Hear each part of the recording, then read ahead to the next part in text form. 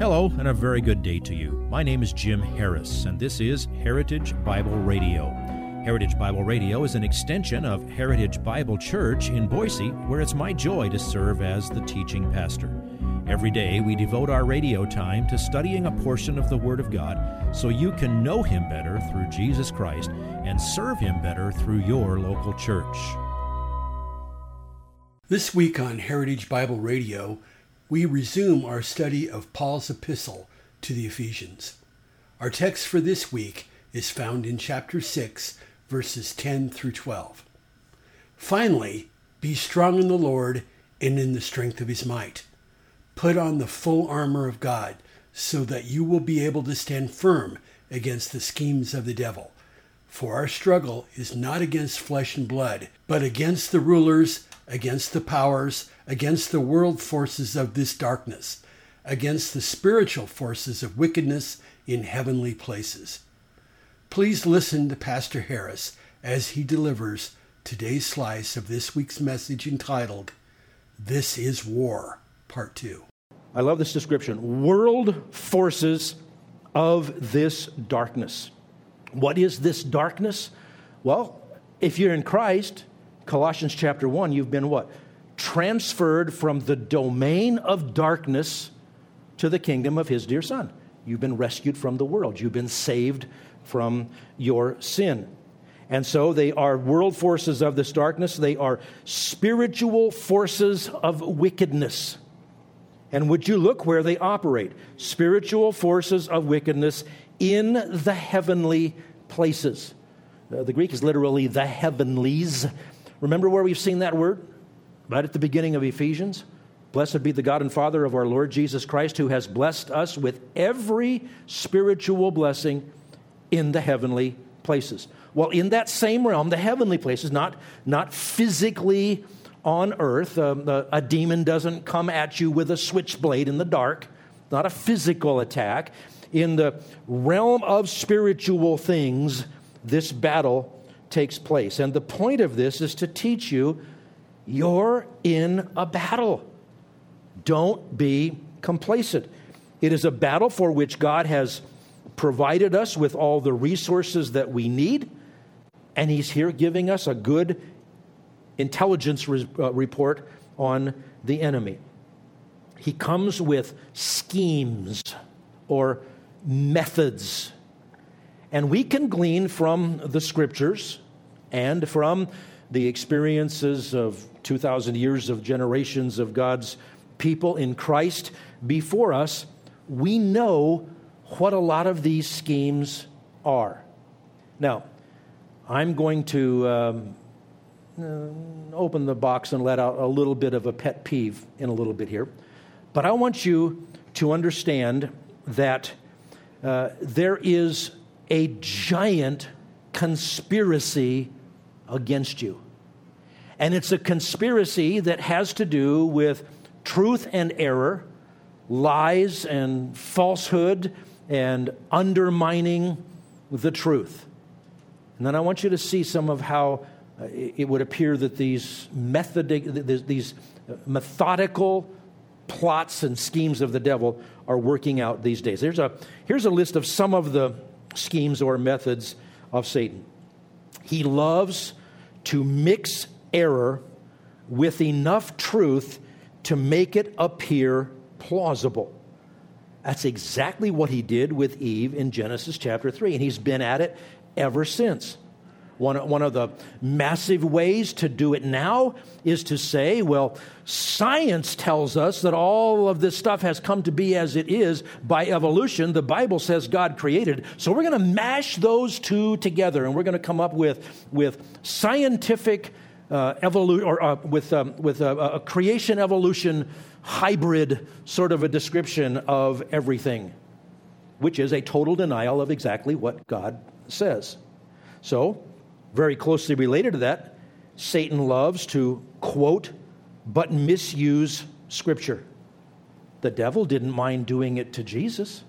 He quoted Psalm 91 to Jesus when he was on the pinnacle of the temple. Throw yourself down. He'll bear you up with angels' wings. He just made sure that he twisted it.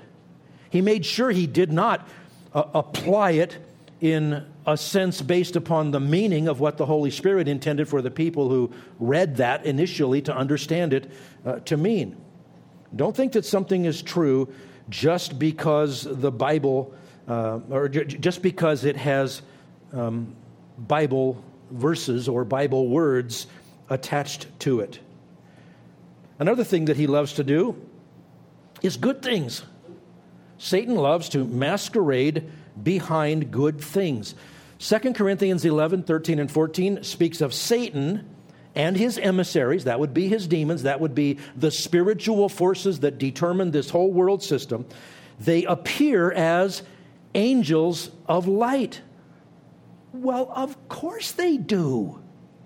You ever had anybody come knocking on your door and have a pamphlet or a book in their hand and say, "Good morning, I am an emissary of Satan. Would you please invite me in so that I can teach you lies and condemn your whole family to hell?"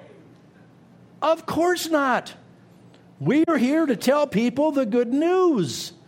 He masquerades behind good things. Good works can be done by evil people, and they're still good works. They don't get anybody to heaven. They don't gain you any spiritual merit. They're part of Satan's plan to trick you, to desensitize you to the reality of what he's trying to accomplish in opposing God. Drug dealers don't go to kids and offer them poison. They offer them candy, ice cream, a place to chill out. It's always trickery. There's also mimicking God's works. You know, Matthew chapter 7, verse 23, at the time of the proverbial gates of heaven, people are going to say, "Let us in. Didn't we do all of these things?" And they're going to mention miraculous things that they've done in his name. And Jesus is going to say, "Oh, I'm sorry, I didn't have you on my list. I'll add you right away." No, he says, "Depart from me. I never knew you, you workers of iniquity." People can do things that look Christian, sound Christian, and they put Christian words on them, and they can be completely phony, mimicking God's works. There's the one guy that I won't mention by name who he's been totally debunked now, but he's famous for lengthening people's legs. One leg shorter than the other. It's a parlor trick.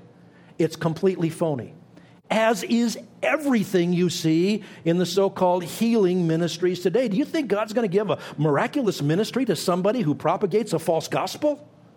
No, it's fraud. I've thought back many times, and I haven't come up with an explanation for this yet. What in the world could they have been thinking? God sent Moses to Pharaoh, said, "Let my people go." Pharaoh didn't want to do that. You know the back and forth. Eventually, 10 plagues. The first plague comes. God is bringing judgment. And remember, Pharaoh's magicians did what? They imitated it. Oh, you're swarmed with locusts? Oh, your rivers all turned to blood? Well, we can do that too. Really? Yeah. Wouldn't it be better to reverse the awful thing than to duplicate it? Well, I've never have figured out exactly that one, but don't be tricked by the frauds.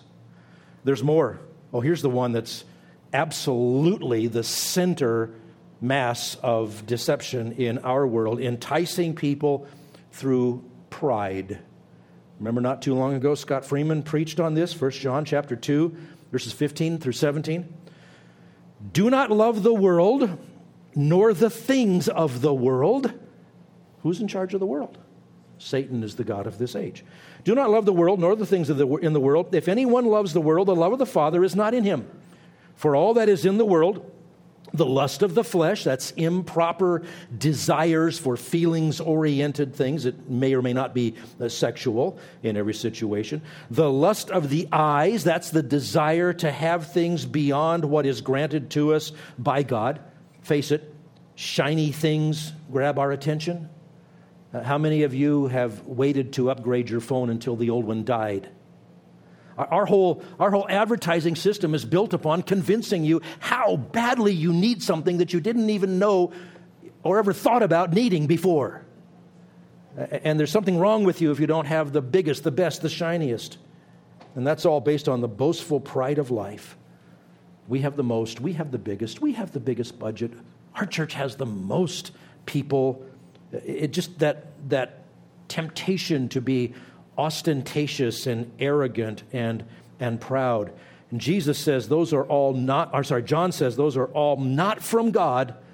They are from the world, and we know the world lies in the hands of the evil one. And then you want to know Satan's number one, most consistent, worldwide strategy is false religions and perversions of the truth. Satan is not an atheist. He is extremely religious. He knows that we are all created in the image of God. He knows that God built into us a religious bent, if you will. He knows we have a desire to understand, who am I? Why am I here? Where am I going? He understands that, and so he will do anything he can to get people to worship anything but the one true Word of God and the one true gospel of His Son, Jesus Christ. You want mystical, worshipful, out-of-body experiences? So we have a pill for that. Drink this and take 2 of those and, see you Tuesday night when you come to. Drugs or alcohol. There's lots of things you can do, but anything to satisfy that desire for knowing that big picture other than the true big picture. If you would like this message on compact disc, let me know and we'll send it to you. You'll receive the entire message, not just the portion on today's program. You can order by phone at 353-4036 or by writing to us at 7071 West Emerald, Boise, Idaho, 83704, or on the internet at hbc-boise.org. Heritage Bible Radio needs your prayers and your financial support. Once again, you can reach us online at hbc-boise.org or by telephone at 353-4036 or by writing to us at 7071 West Emerald, Boise, Idaho, 83704. And if you need a church home here in the Treasure Valley, I hope you'll visit us any Sunday at 7071 West Emerald. For Heritage Bible Radio, I'm Jim Harris. See you next time. Bye-bye.